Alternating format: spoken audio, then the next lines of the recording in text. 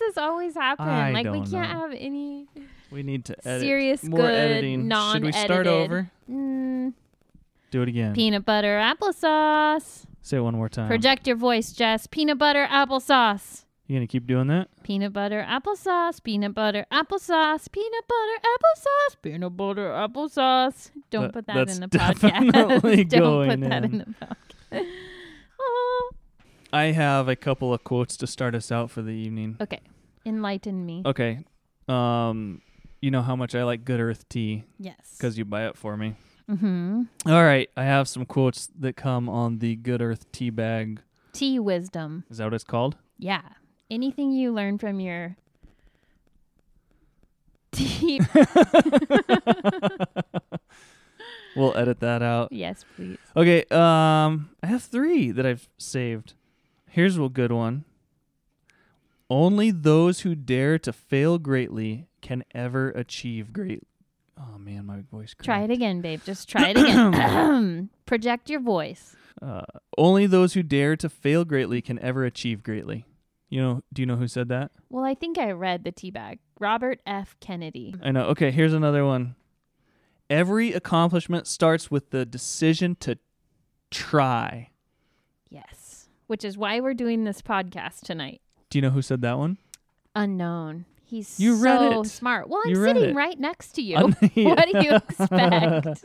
Okay, the last one is super cheesy, but Okay. I thought it was pretty good. Cheese is good. Okay. Aspire? Sorry. No, try again. Well, Aspire? aspire to inspire before you expire. Mm-hmm. You're not getting any younger. Also, that one was said by The same smart guy. Unknown. Unknown. Yeah. Good job, Unknown. Do you like those ones? I do. Okay, let's just start by saying, "I love you, beautiful wife." I love you, Abe. Oh, okay. Good I start. love your wolf shirt that no one can see. I know. It's 2 wolves howling at the moon. 3. Oh, there's 3 of them. Yeah. I just noticed that. It's teal. Yeah. Thanks, babe. Tie-dye teal, kind of. Tie-dye teal. Anyway, you can check that out on Instagram. I told you not to post it, and you totally did. I thought you said you can make a meme and post that up.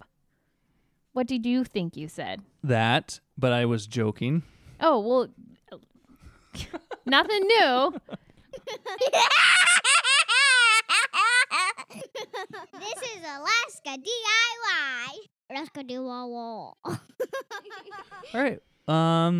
So how do you, this is the part I always struggle with, is like, we have a conversation where we happen to be talking into microphones, but then if somebody else hears it, at some point you need to address the listener to say, hey, I'm here having a conversation with my lovely wife, Jessica, Hello?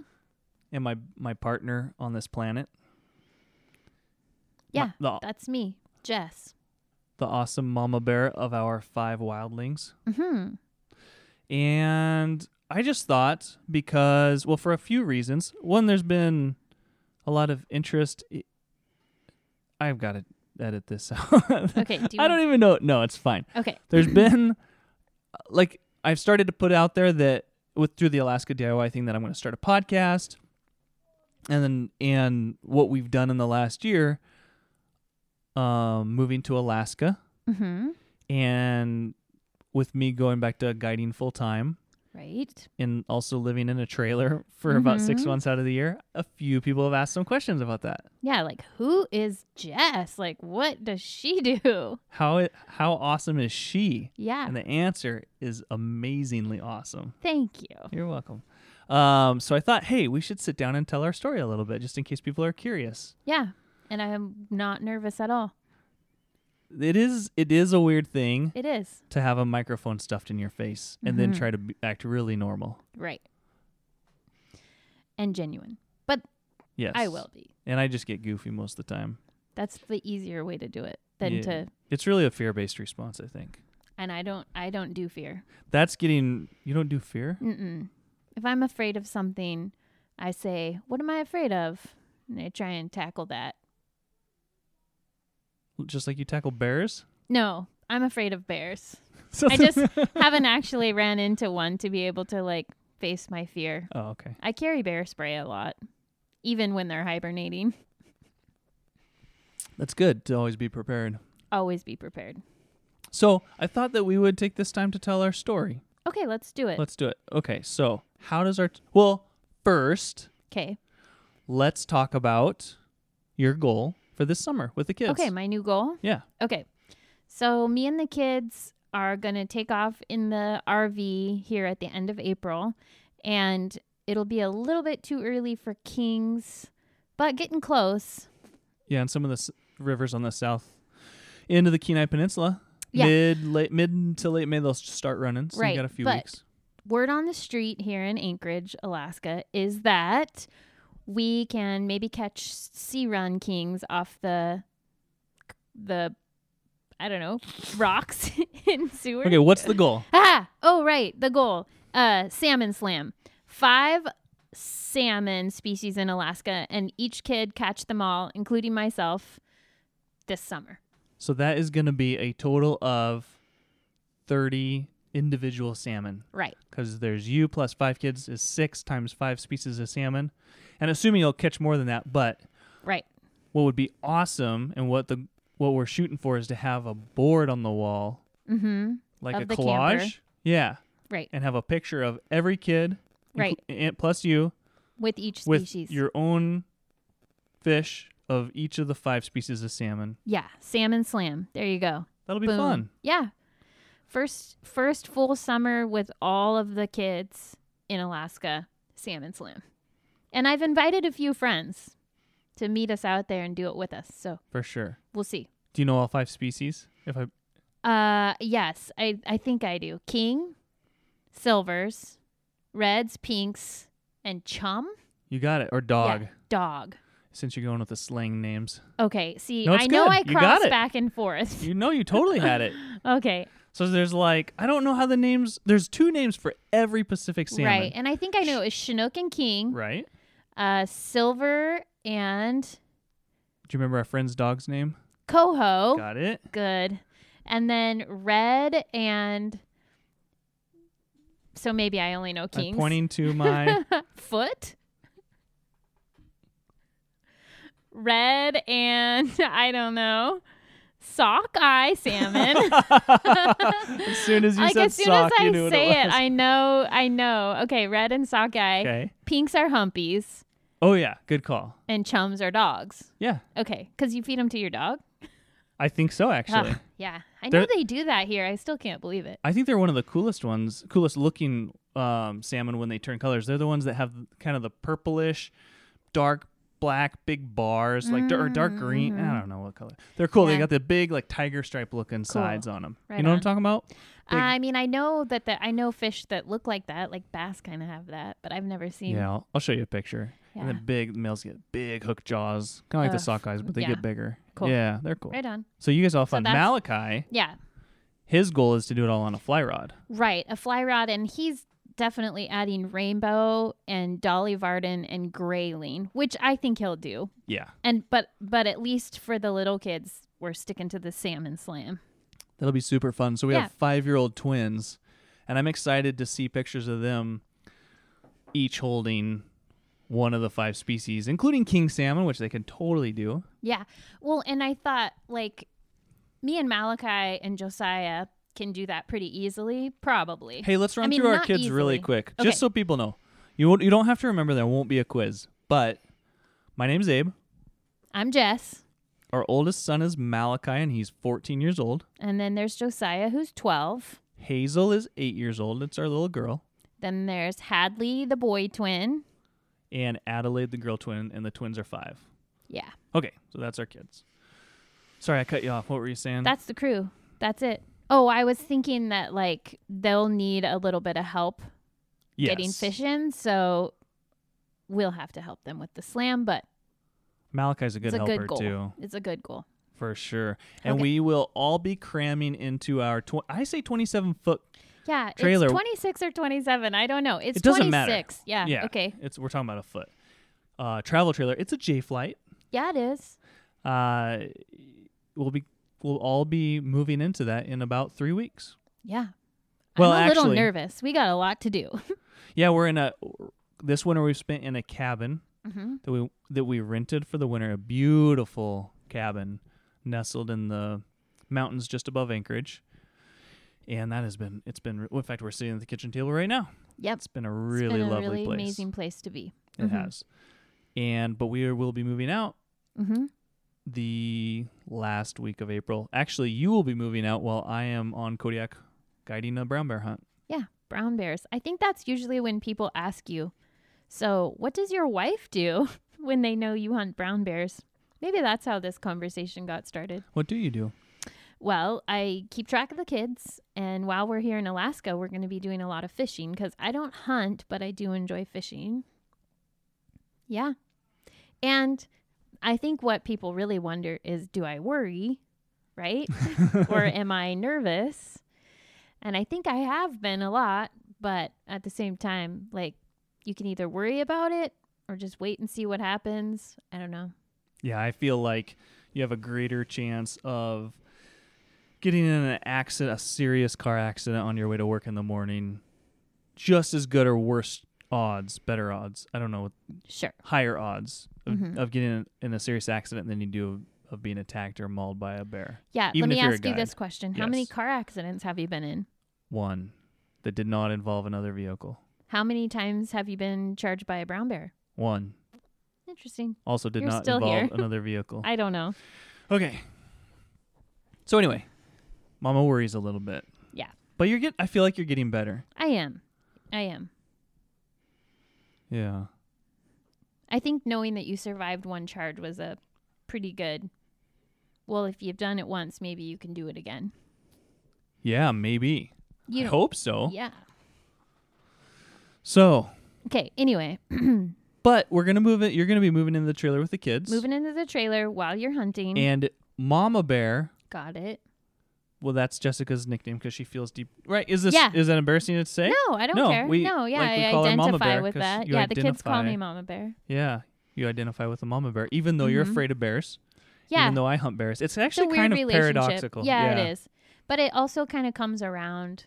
Like when you killed that black mama bear last year, like I had a real connection to the story of you taking her. And then, I felt really great about eating that and eating her meat and feeding that to the kiddos. And I think that as much as they scare me, I also feel rather connected. Is that a thing? Can you be connected to the things you fear? Yes, and I think you can also kill the things that you love. Yeah. And that's a really weird thing to wrap my mind around. Right. And it's a really weird thing, I think, for a lot of non-hunters to understand. And I think that the kind of crowd that I've gravitated towards in my past has had that misunderstanding of hunting, and that I've kind of had to stand in the middle of them and what you do and be somewhat of a bridge. And so I really hold all of that really carefully and consciously, and I value our food, and I connect somehow with the critters through you. Yeah. So, I mean, I just guess maybe it's less fear and more respect in a way. Connection. Yeah. Well, the mama bear that you're referring to that I killed last year was in Idaho. And that was a meat hunt, purely a meat hunt. We had put a bunch of game in the freezer the previous fall with the kids hunting. And when we got to like April, early May, we were almost out of meat in the freezer. We were eating, plowing through the white wrap. And the kids were getting older. The boys were getting older, kind of more into teenage years, and just eating a lot more food. And the twins were getting older and eating a lot more food. So we needed food. We needed groceries. And so I said, hey, instead of going to the grocery store and buying meat, spring bear is right around the corner. I'll just buy an out-of-state Idaho tag and go bear hunting. Right. And that's what that trip was. And basically the first bear, adult bear without cubs that I saw, I was going to shoot and bring back to the family and butcher. And we love eating black bear. Yeah. And also too, I think that's an interesting thing that you say you were going grocery hunting or whatever.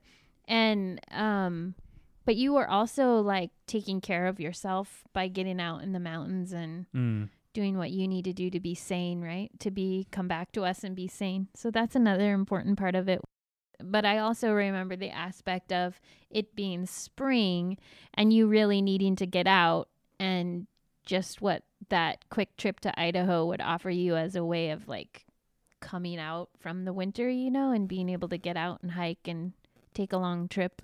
That too is important. No, for sure. We've been married for 15, going on 16 years now, right? Mm-hmm. And I think one of the things that I learned, we learned together in the last few years, 3 or 4 years, it was pretty recently, is that I get stir crazy if I don't get into the mountains every month to 6 weeks. I kind of can snap a little bit, and I just need out of town, out of the house, out of job, out of everything. Right. I need to escape to the mountains. Right. And realizing that was really good for me, and being able to vocalize it to you, and so that like when it was happening, I could just give it words instead of like, because before that, I feel like I felt that way. I felt kind of this built up tension, but I didn't know what the release was, or I didn't understand what it was that I needed. I just felt kind of crazy in my head a little bit and very unsettled or restless. Now I know I just need to go to the mountains, and even just an overnight hiking trip sometimes is all it is, about every month to 6 weeks. And you've been awesome about letting me do that, right? Or understanding my need for that, right? I really appreciate that. The other thing that you've been really incredible about is just letting me go hunting. Yeah, and I guess when you were on that radio show the other morning, and those guys were like really complimentary, like, well, we want to hear from your wife, and does she have a sister and stuff like that, and that's all like really complimentary, and I understand that they think that I have some sort of like strength, but I think that any partner in a relationship has the opportunity to support each other, or to find some way to help each other find their truth, and I think we've just been fortunate enough to have that experience. But I think every, man or woman has it within them to dig deep and try and support someone else. Well, no, I don't have a sister. So that's kind of what I'm getting at, is I don't have a sister, but if you have a partner, you're in a place where you can try and support someone else, and someone else can try and support you. Yeah, right? Definitely. It kind of seems to me like the timing that we really discovered this might have been similar to the timing I discovered. I mean, the last few years for us have been really like, what am I trying to say? We've grown a lot, right? Individually and as a couple, like in our relationship together in the last, I would say 3 years. Would you say that's right? Yeah, I think so. But it kind of makes sense, because as individuals, we are what we bring to the partnership, right? To the marriage. And so in that time, we started getting really good, in my opinion. We really figured out how to be supportive for each other and give each other what we needed. And what I needed was, I needed to get away. Like, I needed to go hunting. And just for clarification, because I know folks are listening and saying, I thought you were a guide in Alaska. I took 4 years off. Right. In the middle, 4 or 5. I took several years off where when the twins were born, I knew that I couldn't leave in the fall for 3 months and go guide in Alaska while you had 2 infant twins at home. And Hazel wasn't even 3 yet. Hazel wasn't 3 yet. So there was a lot. So I took that fall off, and then I took this following spring off, and then I just kind of realized, hey, I need to get a real job and pay some bills. And this is, our young family is a lot of responsibility, and definitely was a lot of challenging, hard work, long hours, late nights for you. And I didn't want to leave you in that situation. And so that became basically 4 years. Right. 4.5 years. Which was when I started finally feeling like the twins were old enough that I wasn't like sleep deprived and had recovered from that. You know what I mean? That's when I started to feel like, oh man, I can think. Like, I'm a person. I can ask for what I need. Before that, you're in some kind of fog. Well, I've joked around with my sister-in-law who has twins that it is a twin fog. You are in this portal of 2 babies where you can't quite ever see clearly. Yeah. And you're years. Just so tired that you just give whatever they need, whatever the family needs. And then when you start to restore, you're like, I have needs too, or I have a feeling, I can think. Yeah. And I think that's when we started to say, like, okay, what do we both need? I think the really beautiful thing for us is that we discovered that we wanted to live a life of abundance, or at least carry that mindset with us and support each other from that perspective. Right. And I think I have friends, and I know you have some friends too, and in talking with them, it's like the guys don't get to go hunting as much as they want to. Mm-hmm. Because it's hard for them to get permission from their wives to leave the house and be gone from the family for that amount of time. And you have always been awesome and supportive. But I think that we got really good at that when we discovered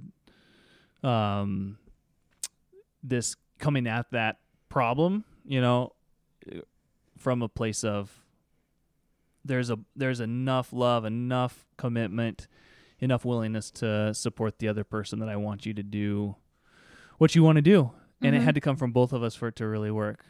Yeah. And I think for me, if I were to be like really honest, that went back to 10 years ago when we first came to Alaska and we experienced the beauty up here, and the birth of our son, Ezra, who then, how much?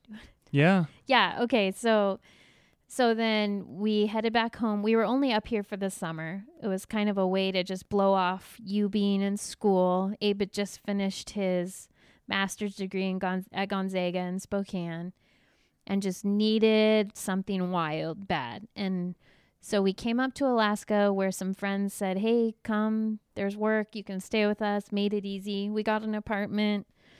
And then right after Ezra was born up here, Abe, you just started feeling like something said, go home. Like you have to go home. Yeah. Well, I was building houses, and one day I was coming home from work in the truck with the boss. We were building a cabin remote, so we were all driving back to town together.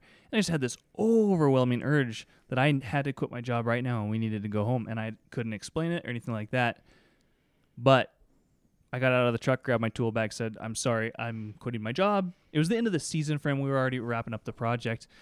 And I, walked in the house and said, hey, I just quit my job. And I'd never mentioned a thing about it. We thought we were surprise. We thought we were going to stay in Homer for another month or so. At least. Yeah. And 3 days later, we were packing up and driving home. So the beauty in that, in you following your intuition, was that Ezra died of SIDS when we got back to Spokane, when he was 2 months old. So we had him for 8 weeks. I carried him for 9 months in my tummy. And a beautiful little baby boy who just didn't get to stay long. But in his death, I think I realized that the meaning of life was like we could discover it from listening to our deepest intuition. And I remember still to this day, like having this mantra in my head of just your deepest intuition, just honor your deepest intuition. And I think for you, that had so much to do with hunting and the mountains. And so even though I felt super vulnerable and not even sure how I would find my own truth, besides waking up every day to at least make toast for Josiah, who was 2, and would get me out of bed every day to say, I'm hungry. I didn't know how to honor my own truth necessarily in those moments, but I at least knew that I could give you your opportunity to find truth, and that I think at the time that was duck hunting. You found duck hunting. And so those weren't long days away. But that was when you came home and said, I'm going to fulfill my boyhood dream of being a guide in Alaska. And I felt like, okay, like that seems truth for you. So I hope you find that. Yeah. It was, you're talking about not, having a hard time finding your truth. I remember in the aftermath of Ezra's death, one being completely crushed. I mean, as anyone could imagine, but until you feel the weight of that despair, it's hard to, it's kind of indescribable. Mm-hmm. I remember feeling though, like I didn't even know what to do, like how to think about the next few hours or tomorrow. Like it was, oh yeah, there was just like all I can handle in my mind right now is what I'm doing at this moment. Mm-hmm. You know, and that over time through the healing process, I was able to start thinking farther and farther ahead. But Right. I remember it Oh, a taking like a long year time. to A long 18 months time. before I could plan more than what's after tomorrow. Right. That was really hard. But the duck hunting you're talking about, I had just gotten into duck hunting. I actually put a verbal agreement to buy a dog the night before Ezra died. Oh, Do you remember yeah. that? So I was I getting do. into duck hunting 'Cause as that kind of my was- new hunting passion. You're right. Because when we were in Homer, we met that super rad dog, and we were like, Mhm. what kind of dog is this? Yeah. Yeah. So that winter, I started duck hunting by myself with my pup. Or no, sorry, I'm ahead of myself. Yeah, because remember you had to pull out. They Yes. couldn't honor. You called and said, we've had a family tragedy. And they said, I'm so sorry, but we can't wait for you to make a payment or something like that. Yeah. So anyway, no, Just but minor I got a details. dog shortly after that, a different dog from a Yes. different breeder who was kind of an older puppy that was the last one in the litter. So I hunted with him that fall. He was like, I don't know, 8 or 10 months old, I think. Yeah, and he was the best. He was the best. But anyway, I was learning to duck hunt, didn't know what I was doing, so I was sitting on the water watching the sun come up with this puppy that I was trying to teach how to duck hunt. And it was such a wonderful distraction. But at the same time, what do you need to do? I need to grab a blanket. I'm freezing. Are you cold? Okay. Yeah, go for it. It was such a wonderful distraction. But I think the most important part of that experience for me was just watching the sun come up. And I would sit in the duck blind on the water after throwing out decoys in the dark, and I would just get to watch the sun come up. And throughout the winter, which is for me historically has been a difficult time of year.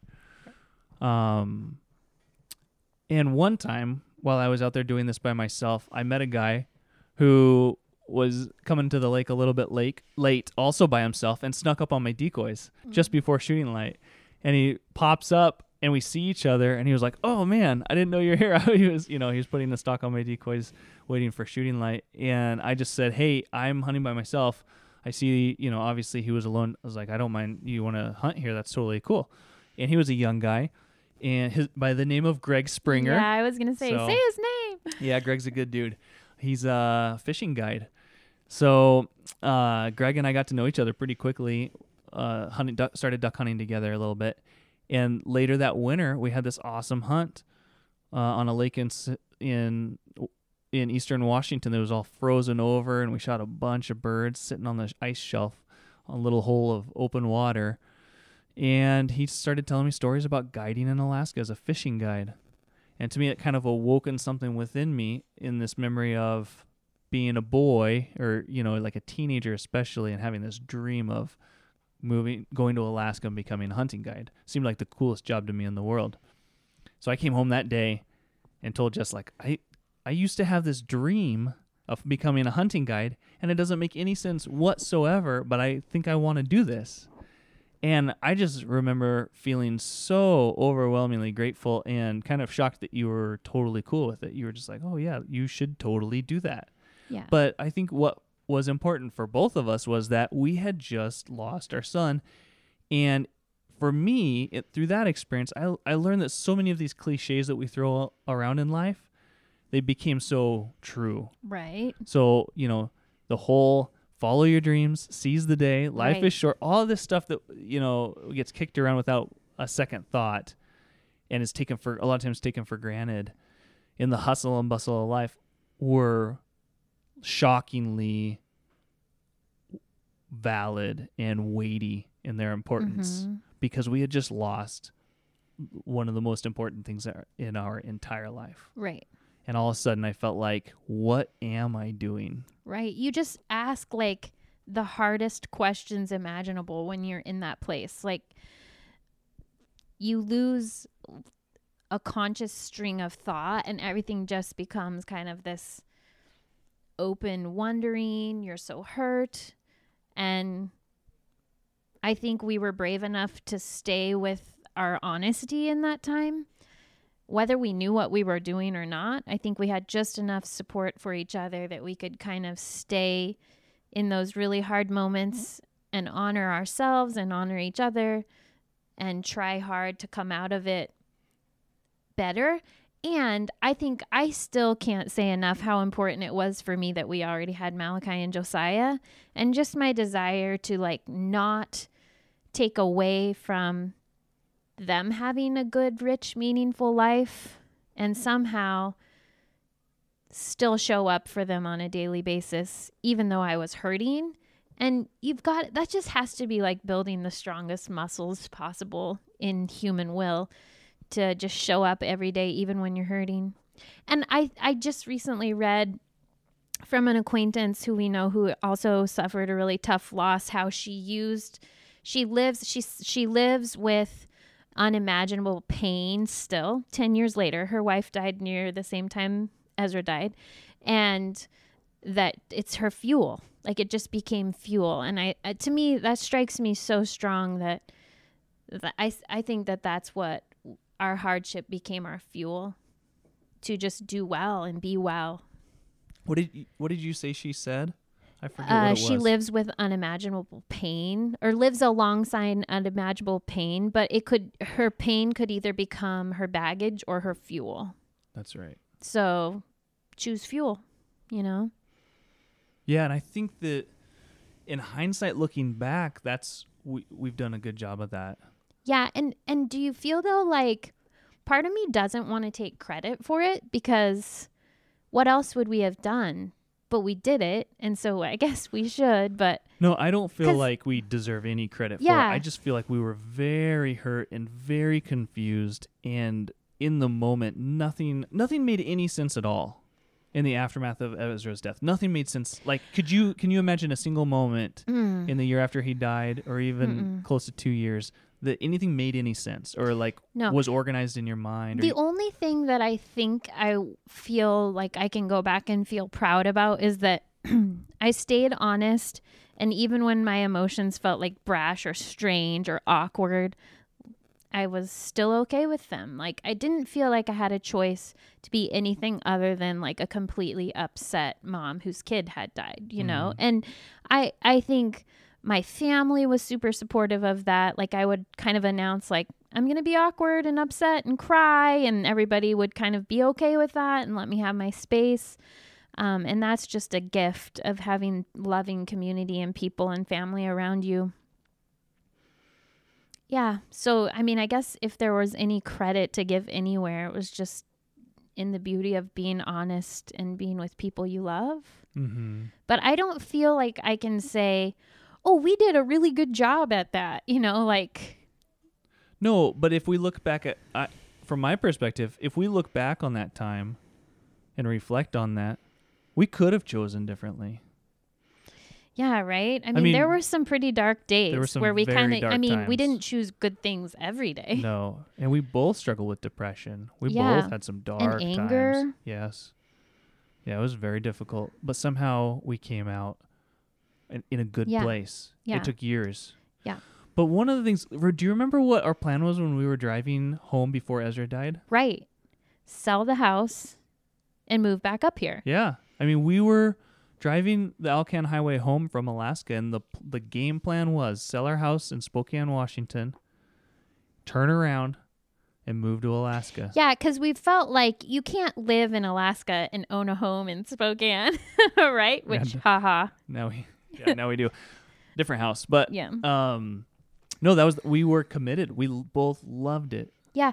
And for me, it was, so you had been to Alaska and knew it was a part of your dream and wanted to be here. And it was hard for me to make that jump and leave my family. But when I came, it was kind of a spiritual experience for me, right? To be in such a beautiful place. And I believe in a creator. So to be in this just such incredible beauty that I felt was created and felt connected to just really was some fantastic soul work for me. And I remember when we caught our first hen salmon. Do you say hen? Bucks and what do you call it? Yeah, Bucks it was a king. and hens. Yeah. Yeah, and we gutted her and those sacks of salmon roe. The roe, yeah. And it to me, like, and I am who I am. I can't apologize for it, but I was just blown away by how beautiful and intricate and delicate and just that life would come from that, and to experience it and hold it and see it. And I was just blown away. Like, that's all I can say. It was just like awe-inspired.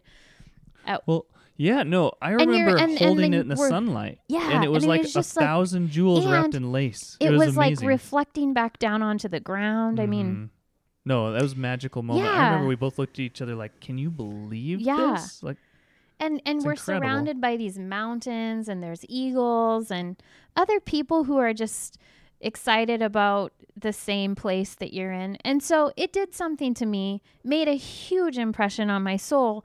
And then so in those days when Ezra died, I remember like what I held on to was, I believe in a creator, and I remember that moment. I remembered the roe and the mountains. And so it's special to me to be back here. And I swore I wasn't going to cry. It's okay, babe. This is hard stuff to talk about. Yeah.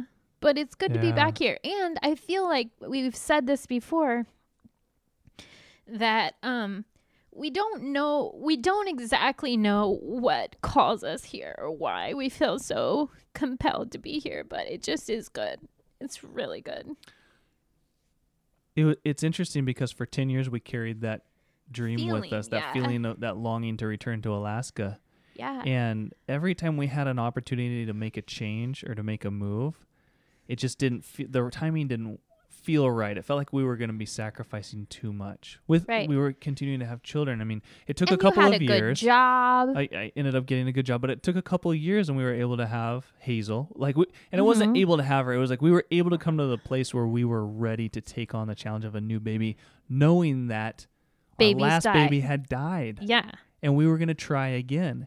Right. And I think that alone took a ton of courage for both of us to go into willingly. Right. And say like, okay, life is too good to be afraid to try this again. Yeah.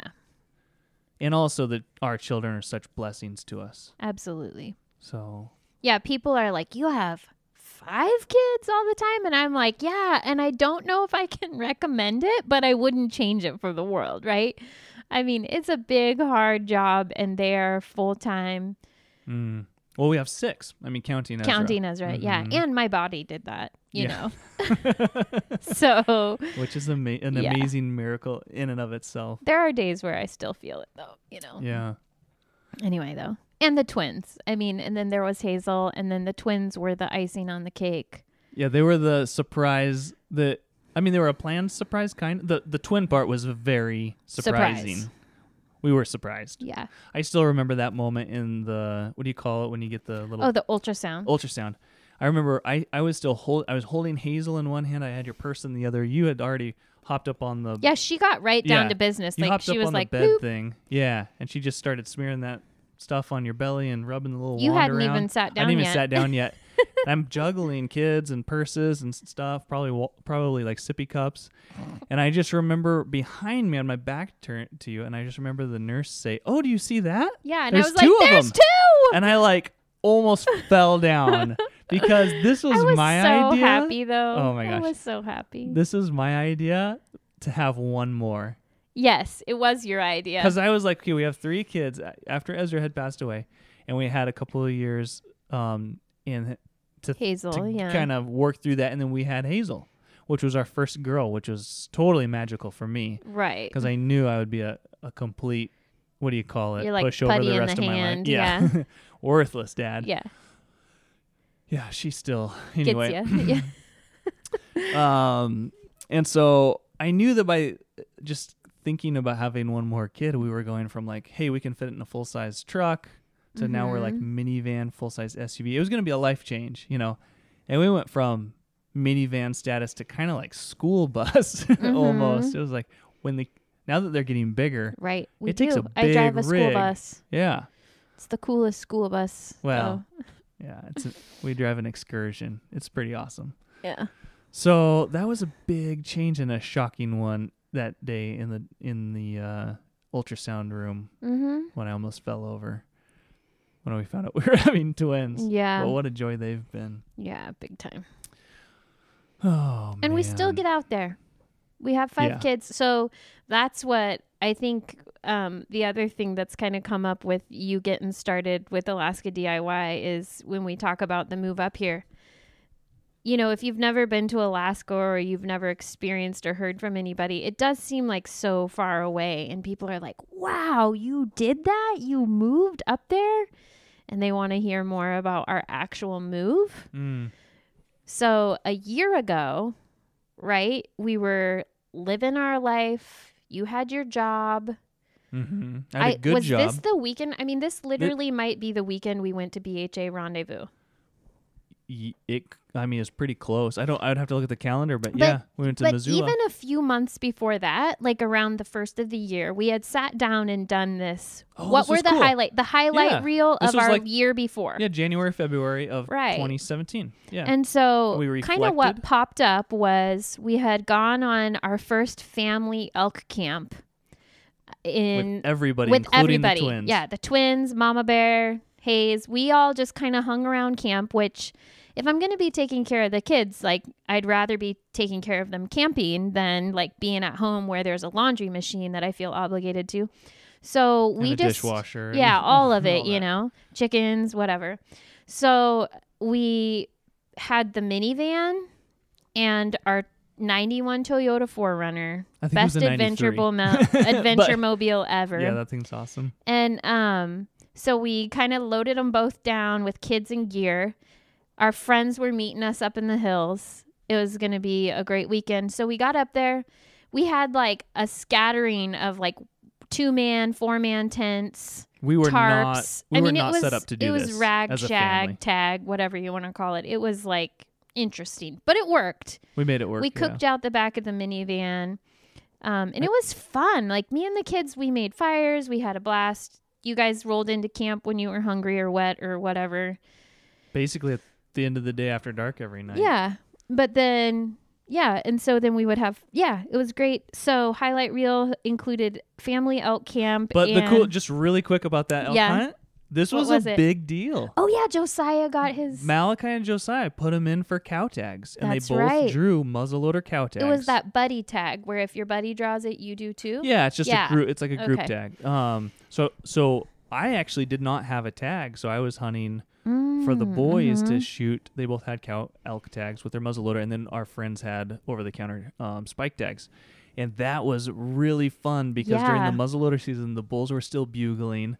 They were still chasing cows. They were That's herded right. up. I heard and bugling in Yeah, camp. the first night. Yeah, that's right. The first night there was a bull bugling just over the ridge from camp. So cool. And we just had a blast. And the boys both killed elk with their muzzleloader during that's that right. hunt. So super highlight for us. That's and right. How old were the twins? They were 3.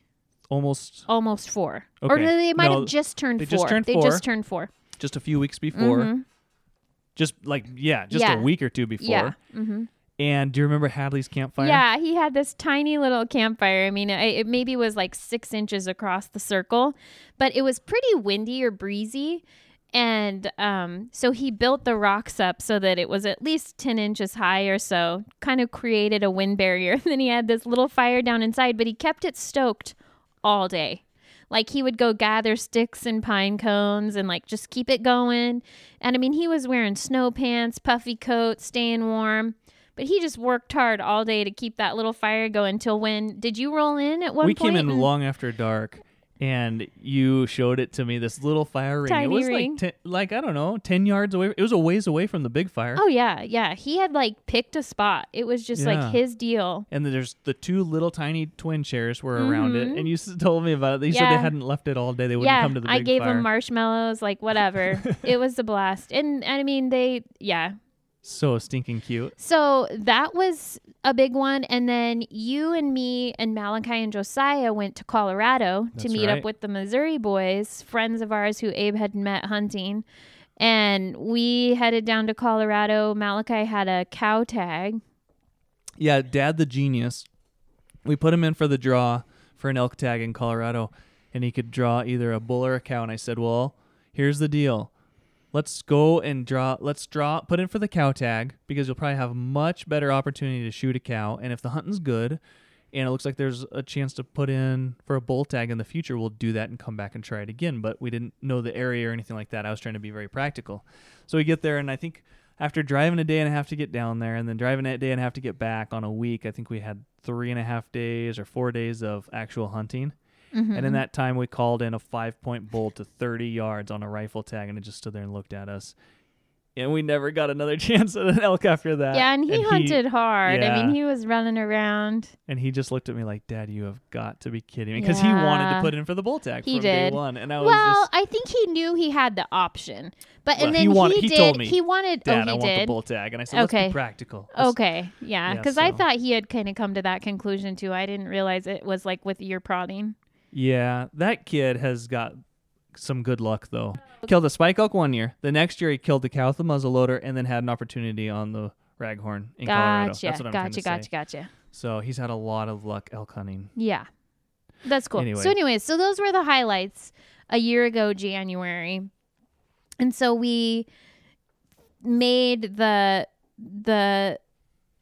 forecast for what was to come. We wanted to do more of the same. Right. So we needed to replace the rig and get a good enough shelter for the family.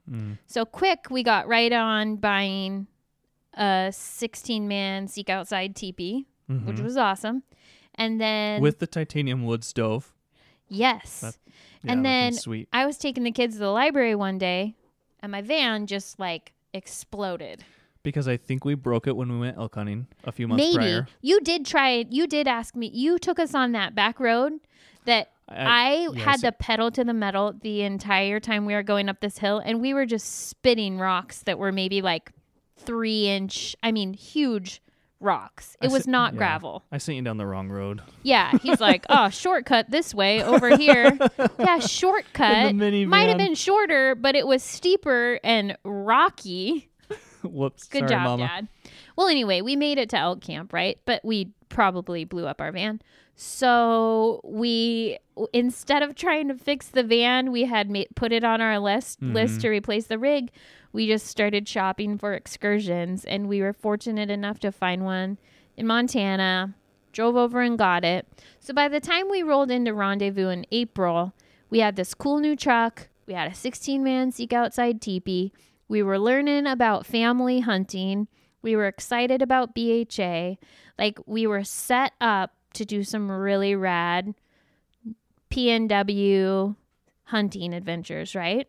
Pacific Northwest. PNW. Yeah. So then we get home from BHA. Abe takes that quick bear hunt over to Idaho and heads into work.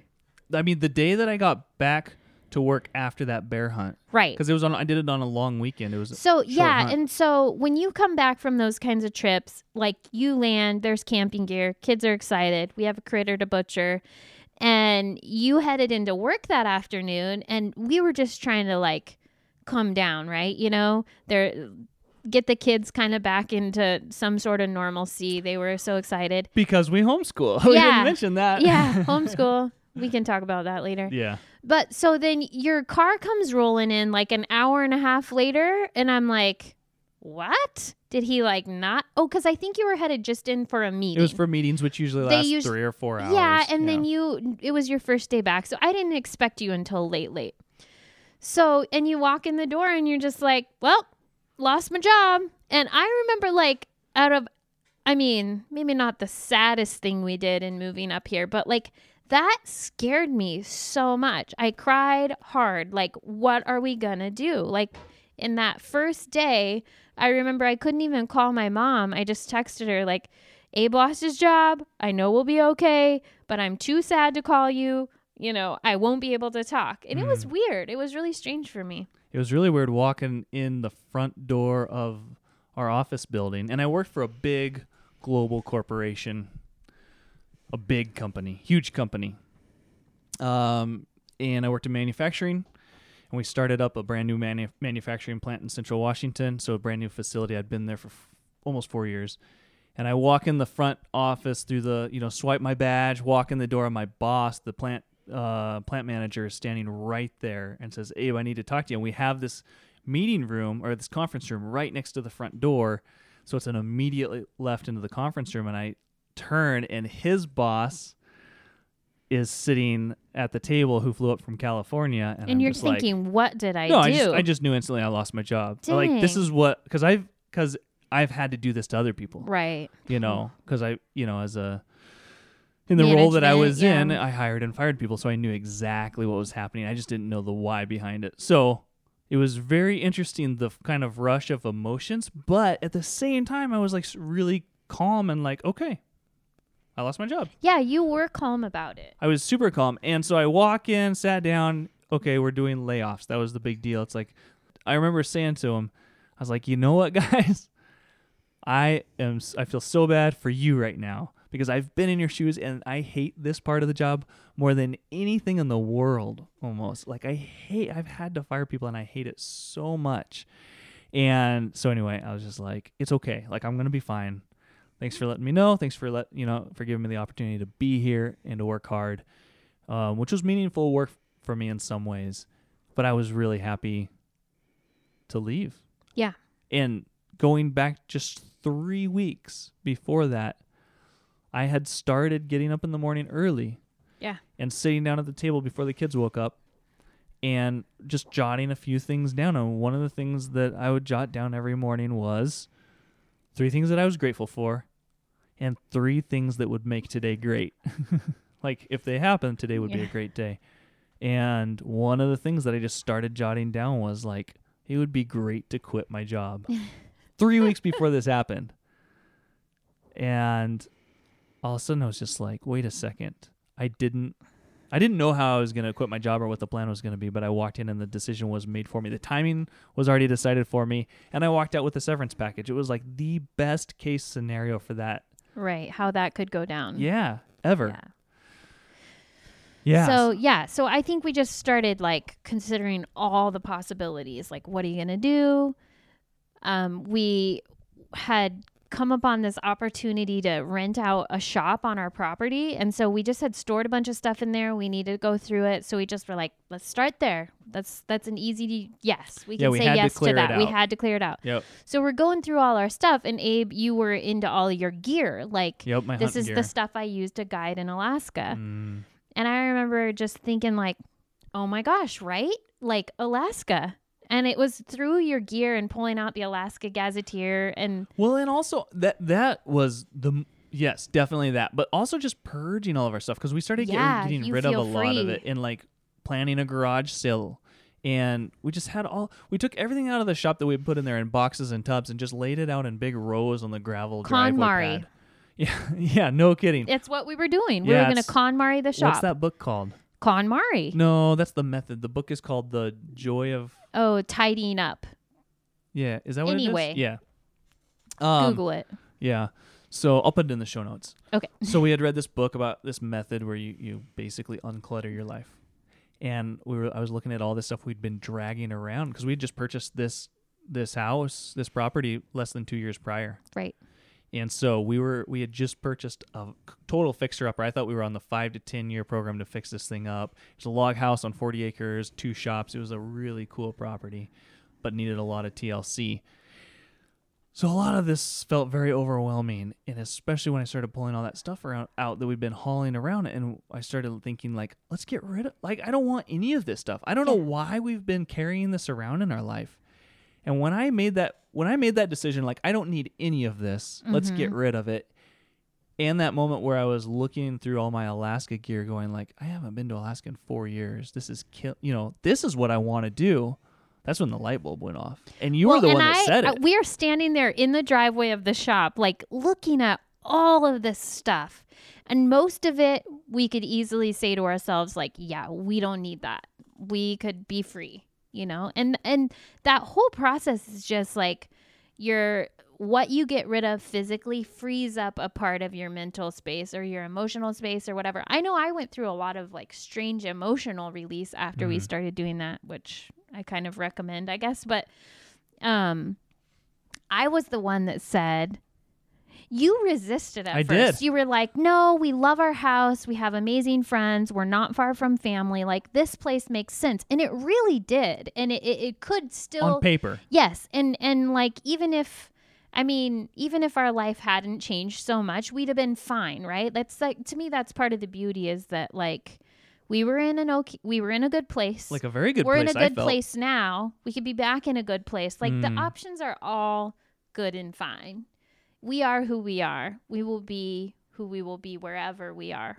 Mm-hmm. But it was so amazing to just say, we can do it. Like, we can do it. Like, we have to figure out our house. We have to do this. But I said, you text Jeremy, your boss now, and say, you got anything?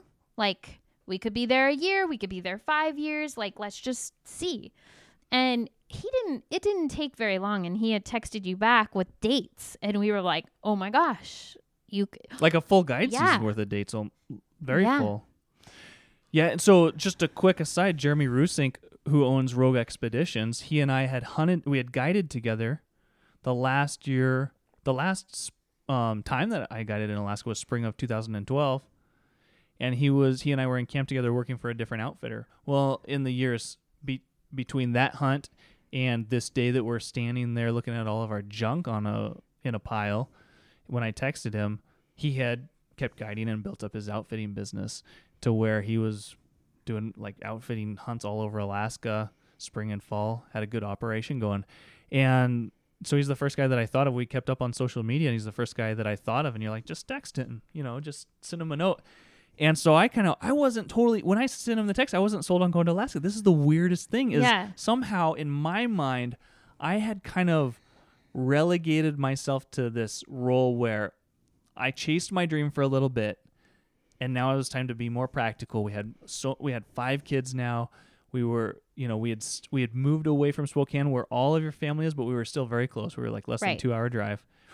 And it just felt like to me, I was telling myself, this is so practical. It's so like we're setting ourselves up. We had a great property and a beautiful house, and we got it for cheap. And it was just like everything seemed the way it was supposed to be, or the way, the best compromise that I could imagine in terms of being close to mountains and being close to the river, but having space and having land for our kids to run on, and being close to family, having amazing friends like you were saying. It didn't feel to me like we should just up and go. Yeah, I think that's weird that in the time that we were in Central Washington, where we had moved a little bit farther from my family, I got more comfortable with the idea of possibly going, and you sort of gravitated more towards how I had always thought of, like, we can't really leave this behind. How would we leave it behind? What would it look like? We're attached.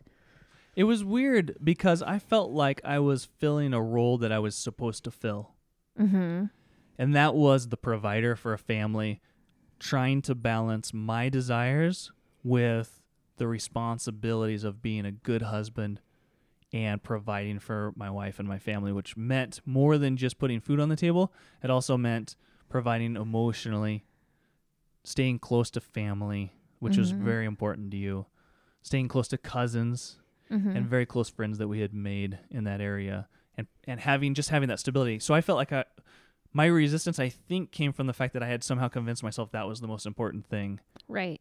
And I mean, when we did come up here, that was the biggest hurdle, right? Definitely. Saying goodbye. Yeah. Oh my gosh, so hard.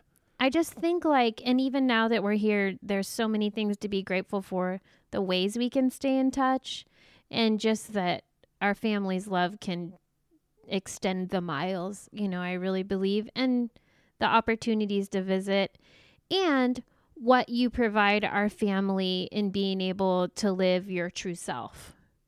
Like, we valued and appreciated the sacrifices that you made to be where we were.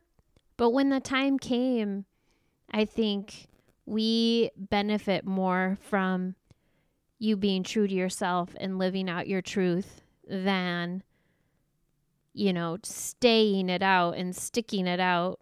And I don't know. I like seeing you do what you feel so overwhelmingly meant for. Yeah. Yeah. No, it was amazing. That was an amazing moment for me for you to suggest that.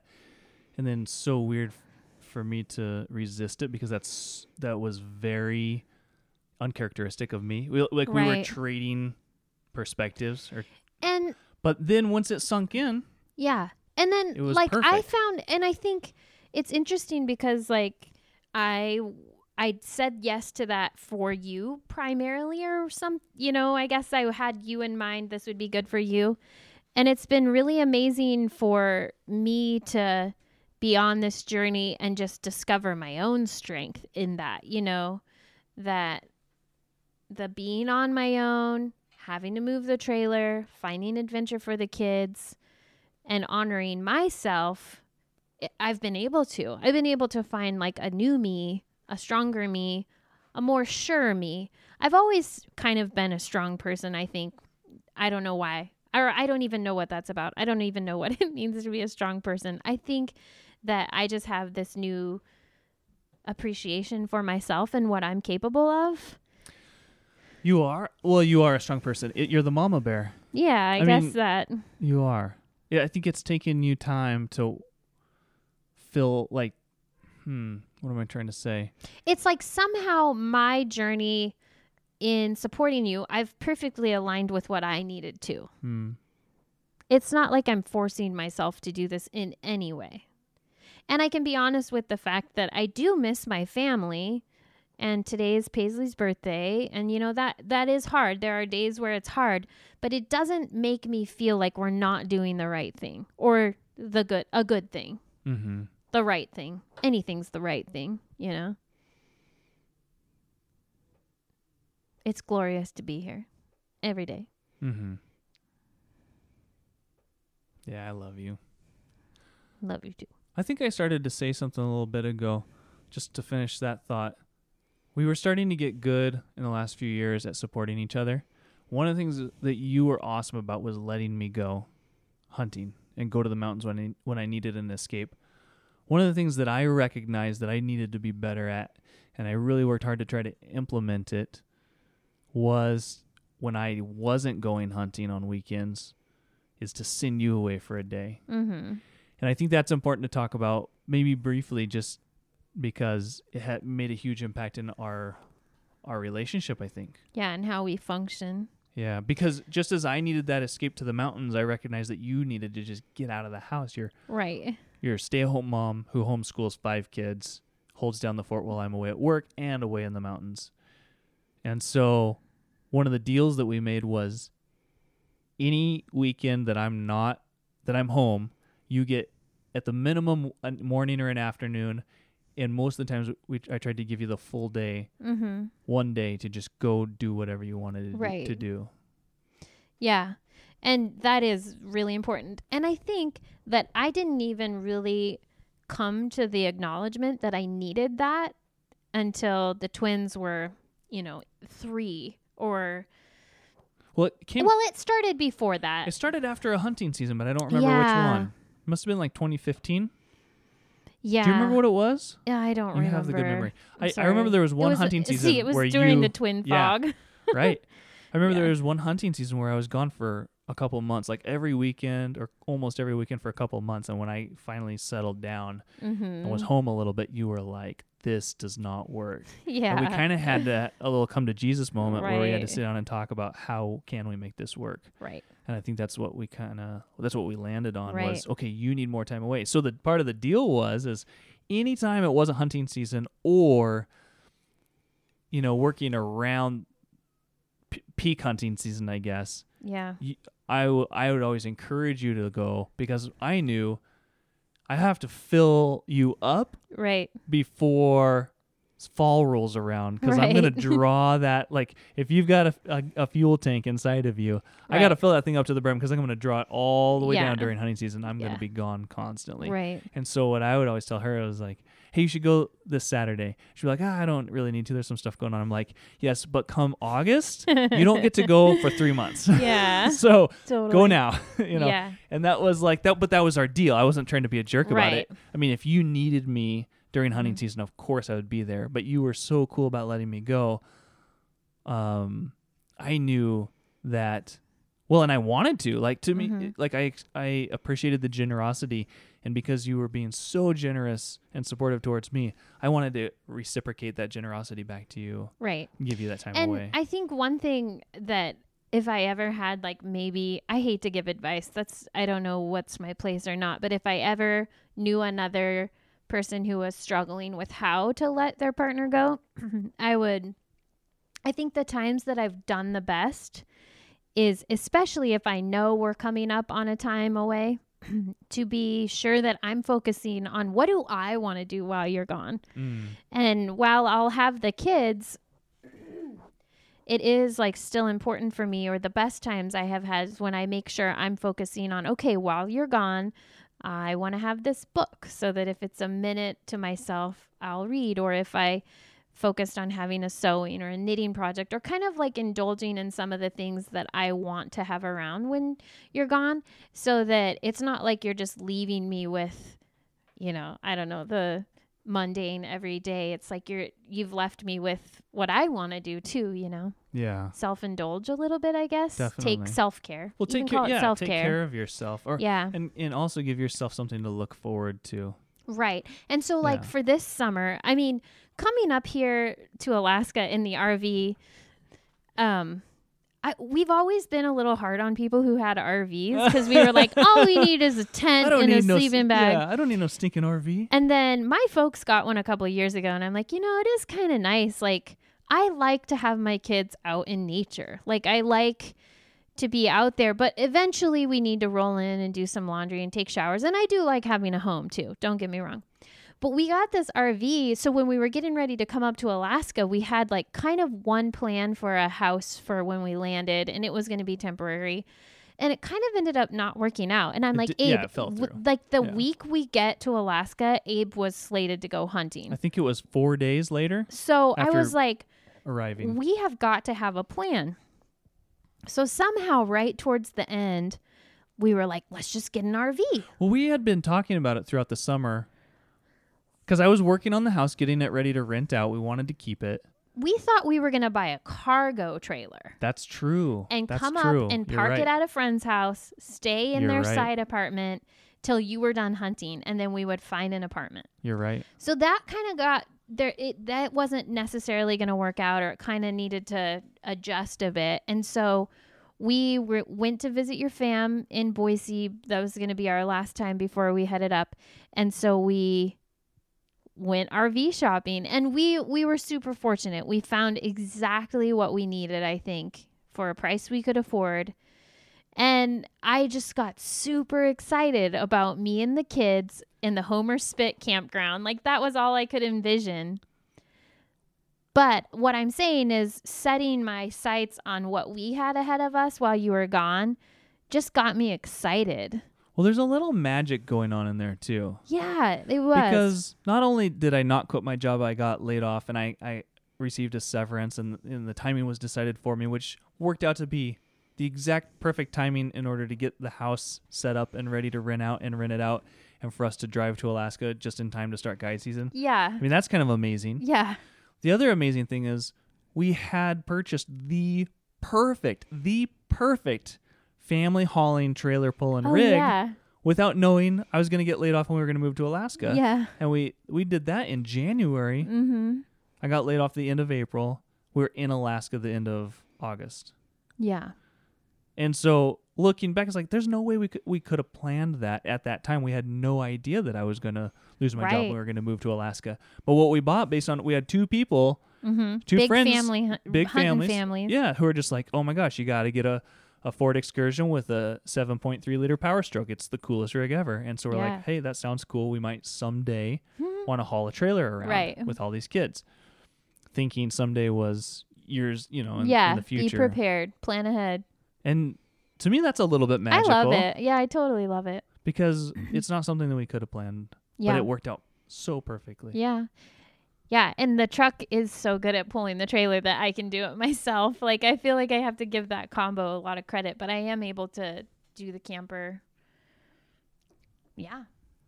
with the you help pull of it the all boys. over the place, all over Alaska while I'm out guiding. Yeah, the Kenai. We haven't gone north. We're gonna. Yeah, but do you back it up? I do. You pull it into spots and unhook it and hook it back Okay. up and Yeah, I do. haul it down the road? I do. It's pretty awesome. I feel like anybody who wanted to learn and try could do that. Yeah, but what I see in you is a lot of confidence that you've acquired in the last short time, I think. Yeah, but that's what I'm trying to say is like it's great how that comes with like finding your niche in the story and then focusing on that and making it your truth just as much as it's somebody else's. You know, like you have it so in you to do well and be good at what you want to do. And I could see myself coming along and just raising these kids pretty feral and exciting and adventure and true to myself and true to them. And it looked like us in an RV last summer on the Homer Spit, which it's funny. It's so amazing to know that like that's kind of the slum fishing up here. Is it? I don't know. I feel like there are that's like, cool. okay, I mean, so just to explain what you're talking about, it's a little man-made pond. yeah, but you can that literally they- pull your RV up to it. So the kids can just be like running around.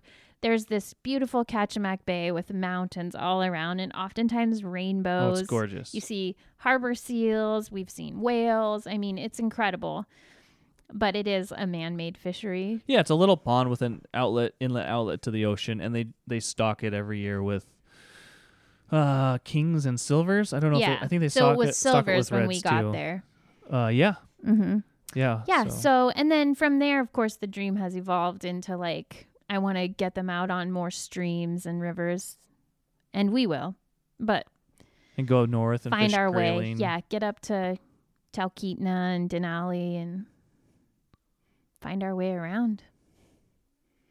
It's fun.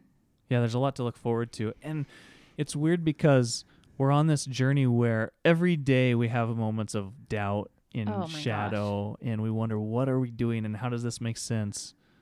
It's really weird. Yeah. But at the same time, I believe that we're following our path. Totally. And when you're on your path, my experience is the future's not always clear. Yeah. There are hopes and dreams and aspirations that you can look forward to, but there's always doubt. I always have doubt, and I always think about what could go wrong or what might not work out or how a situation, like I feel like that's kind of natural for me, and maybe that's just me. It's still scary. Yeah, and my biggest one is about being away from my family, but I think on the whole, you only look back the last week and think like, here we are, like this is something we've talked about for 10 years and we're here and our opportunities are big and great and who knows what the next bit holds, And to some extent, yeah, that's a little scary. I mean, we've experienced some pretty tough days, but all you can do is ask yourself every day, like, are you here? And if you're here, then here you are. Yeah, that's a good word. There's another thing too that I'm learning, and I'm the hyper rational, real logical one in the relationship. And Jessica's winning me over to the woo-woo side, which I love more and more. I don't think I'm like trying at all. Like it's like I operate in the woo-woo and the magical and the spirit and soul searching kind of place. So yeah, I have learned early on. I feel like I was pretty resistant to that, and more, the more I see the way you approach life and the perspective that you have, and then events will unfold in this way and you explain you'll explain something to me. I'm just like, oh my gosh, there's some beauty in it for sure. And I'm borrowing over some of your like more rational thinking, and trying to be more mindful to some things, that actually could use a little more, I don't know. But one of the things that when did we start talking about following the magic? I mean, like, for me, that's been in my heart and my mind ever since Ezra died. I Mhm. felt like there were these like spiritual gifts that were handed back to me or down to me or from wherever that just sort of strung me along. And then as I started to develop the hindsight of that, it's like, no, there's a big deal here. And like at first I think I imagined him being with God and sort of collaborating to help me stay in a good place on earth. And that's just grown. I mean, that was the seed. And now I feel like his presence and yeah, it's grown into this big, beautiful mama bear. Yeah, just how I feel and know. And it's my way, I guess. I don't know. Yeah, but we do call it following the magic, sensing the spirit world. That's what I mean, that's how it is for me. Yeah.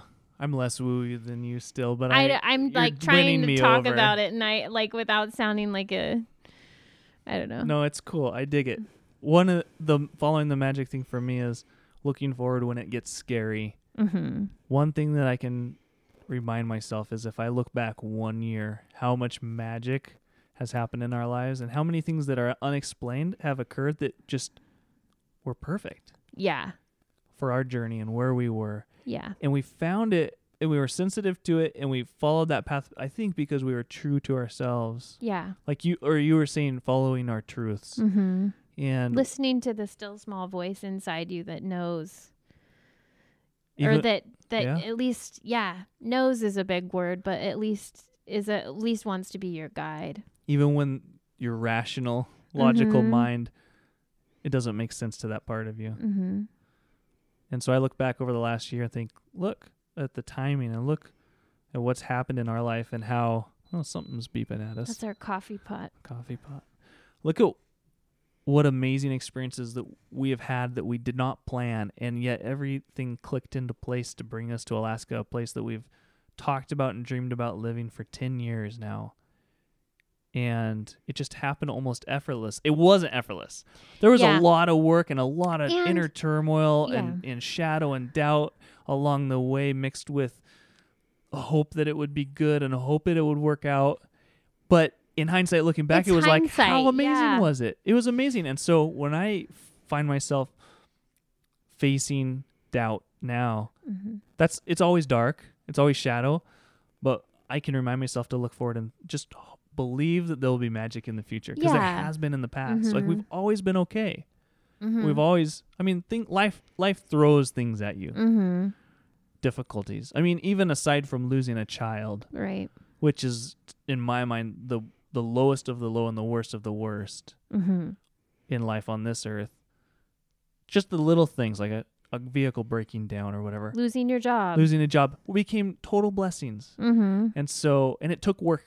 I mean, it took a lot of action on our part to make happen what happened, but that all good things take work. All good things take Right. action. All good things, and I just find myself thinking like, oh wow, I'm excited for what Mm-hmm. might come. What's still coming. Yeah. Yeah. For sure. Because I don't want to slow down and I don't want to go back to the way I've lived in the past Yeah. where I was afraid to follow magic or afraid to be truthful to myself. Well, and I think that's also too, like, it reminds me of when people are like, kind of question me, like, is it dangerous what Abe does or whatever, which I don't know. I guess I don't dwell too much on it being dangerous anymore, but then I pretty oftentimes get asked, like, about you being a bear guide. And it's like, I just can't imagine. Let me think about this. You might have to edit here. No, it's okay. Something to the effect of like, it would be worse to give in to that fear and not follow the magic or the goodness of it, then we would look back and just see ourselves bowing out, of the good life or something. I don't know. Something like that. It's like, it also is what keeps us in this place of being up for anything and being up and open and not afraid. And I also think that same, like for us, this is what it looks like because we both equally crave adventure. But I think if you crave something different, like if you crave a really cozy home life or you crave a 9-to-5 job or whatever you crave, whatever makes sense to you and feels good. Like these same internal messages. And I mean, I think you can still find what's right and good for you in the same way. You don't, if you want to be crazy and take your family in a camper to Alaska, then we are the first people to say, yes, you will not be disappointed. But if you are the kind of person that's looking to find your weekend hunts and harmony with your partner, like you can find that too. And if you are the kind of person that doesn't want to hunt at all, me, and your partner really loves to hunt every weekend, then, you know, everything is possible when you're being honest with yourself. And yeah, totally. And honest I with think your that's the significant message. other. Yeah, I just definitely don't want to give the impression that we think the only way is to move to Alaska in an RV or something, you know? Like, I really love everybody's stories equally as much as ours. Something like that. Right? Yeah, no, Okay. totally. Everybody's on their own journey. Yeah, and I just love people and that everybody finds their way. Poem. Yeah. Are you feeling done, or are you No, feeling yeah, still I going? think we can wind down. But Okay. Jessica, you got a poem. Did you just get it today from Leah? Yeah, from my good friend. And it was when we thought we were going to try and sit down and do this tonight, which we've tried to do this before, and we'll probably scrap this and do it again, right?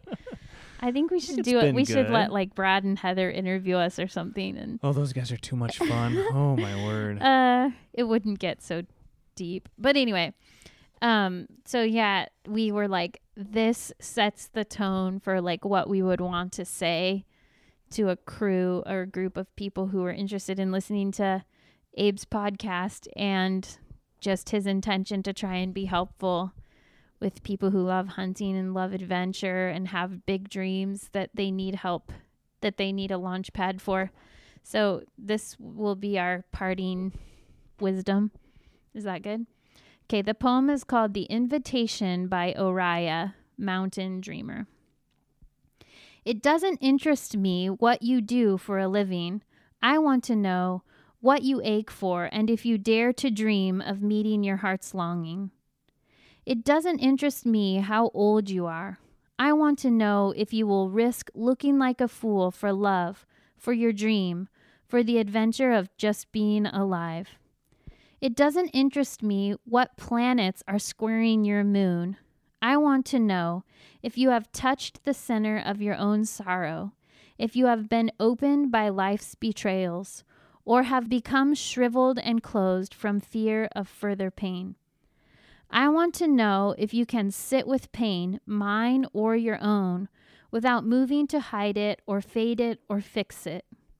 I want to know if you can be with joy, mine or your own, if you can dance with the wildness and let the ecstasy fill you, to the tips of your fingers and toes without cautioning us, to be careful, to be realistic, to remember the limitations of being human. It doesn't interest me if the story you are telling me is true. I want to know if you can disappoint another to be true to yourself. If you can bear the accusation of betrayal and not betray your own soul. If you can be faithless and therefore trustworthy. I want to know if you can see beauty, even when it is not pretty, every day. And if you can source your own life from its presence. I want to know if you can live with failure, yours and mine, and still stand at the edge of the lake and shout to the silver of the full moon, yes! It doesn't interest me to know where you live or how much money you have. I want to know if you can get up after the night of grief and despair, weary and bruised to the bone, and do what needs to be done to feed the children. It doesn't interest me who you know or how you came to be here. I want to know if you will stand in the center of the fire with me and not shrink back. It doesn't interest me where or what or with whom you have studied. I want to know what sustains you from the inside when all else falls away. I want to know if you can be alone with yourself and if you truly like the company you keep in the empty moments. By Oriah.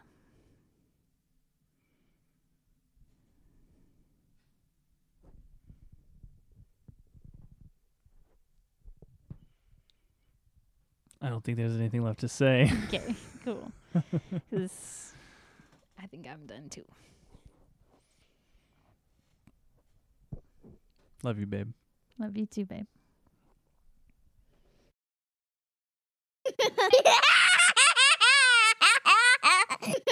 This is Alaska DIY. Alaska DIY. Hey, thanks so much for listening to this episode of Alaska DIY. If you are interested in the show notes, or if you want to get notifications via the email so you don't miss another episode, I'm going to send you to my website. But before you go there, I just want to be completely upfront and honest with you. I started Alaska DIY to help some buddies back home who have always dreamed of hunting Alaska, but just did not know where to start planning their hunt. So I thought, hey, I can do something about this. And I created this guide called the Kodiak Sitka Blacktail Guide. It's my first product that I put out. I am charging money for it. It is for sale. But here's the deal. I believe in providing way more value than what I ask for in return. So check out the guide. It's $100. Or I just recently included a new payment option where for $10 a month for a year, so it's $120, you pay a little bit more. It's the price of a good 6-pack of IPA.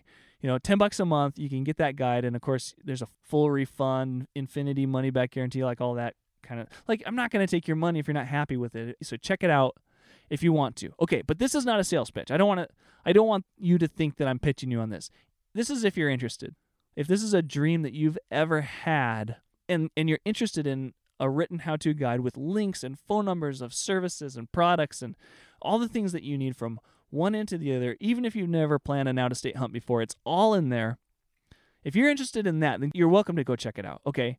But I just want to let you know that I'm going to send you to the website in order to get the show notes, and I don't want you to be like, oh, this guy's so sleazy. He's sending, it's like the backdoor sales thing where it's like you tease me with show notes and then you just slam me with the sales pitch. Okay, it's not like that. That's not what I'm trying to do. It's just all on one website. So if you're not interested in that, ignore the webpage that says buy now or get a sneak peek. Don't look at any of that. Go to huntalaskadiy.com. huntalaskadiy.com. Go there, go to the upper right-hand corner, click on podcast, okay? That's going to take you to the podcast page where you can stream the episodes and you can get show notes with links to things that we talk about on there. Now, if you want to get an email notification so you don't miss any future episodes of Alaska DIY, you can click on the upper right-hand corner where it says, what does it say? I wrote it. Subscribe. It says subscribe. Click there. You can punch in your name and email, and I'll send you a notification every time I'm releasing a new episode so you don't miss one. Now, I will send you an occasional email, mainly about stuff I'm learning while in the field, tips or tricks that might help you out when you come up to Alaskan hunt, some potential gear reviews, or maybe less formal than a review, but just stuff I'm trying out and like, hey, this worked really awesome for me. I recommend it if you're coming up here and hunting in these type of circumstances. So if you want more information about Alaska, occasionally, remember I'm in the field about 7 months out of the year, you can subscribe to that newsletter as well as get the notifications when the podcasts drop. Okay, so upper right-hand corner podcast, click there for show notes. Upper right-hand corner, subscribe, click there for occasional email plus notifications on when new podcasts drop.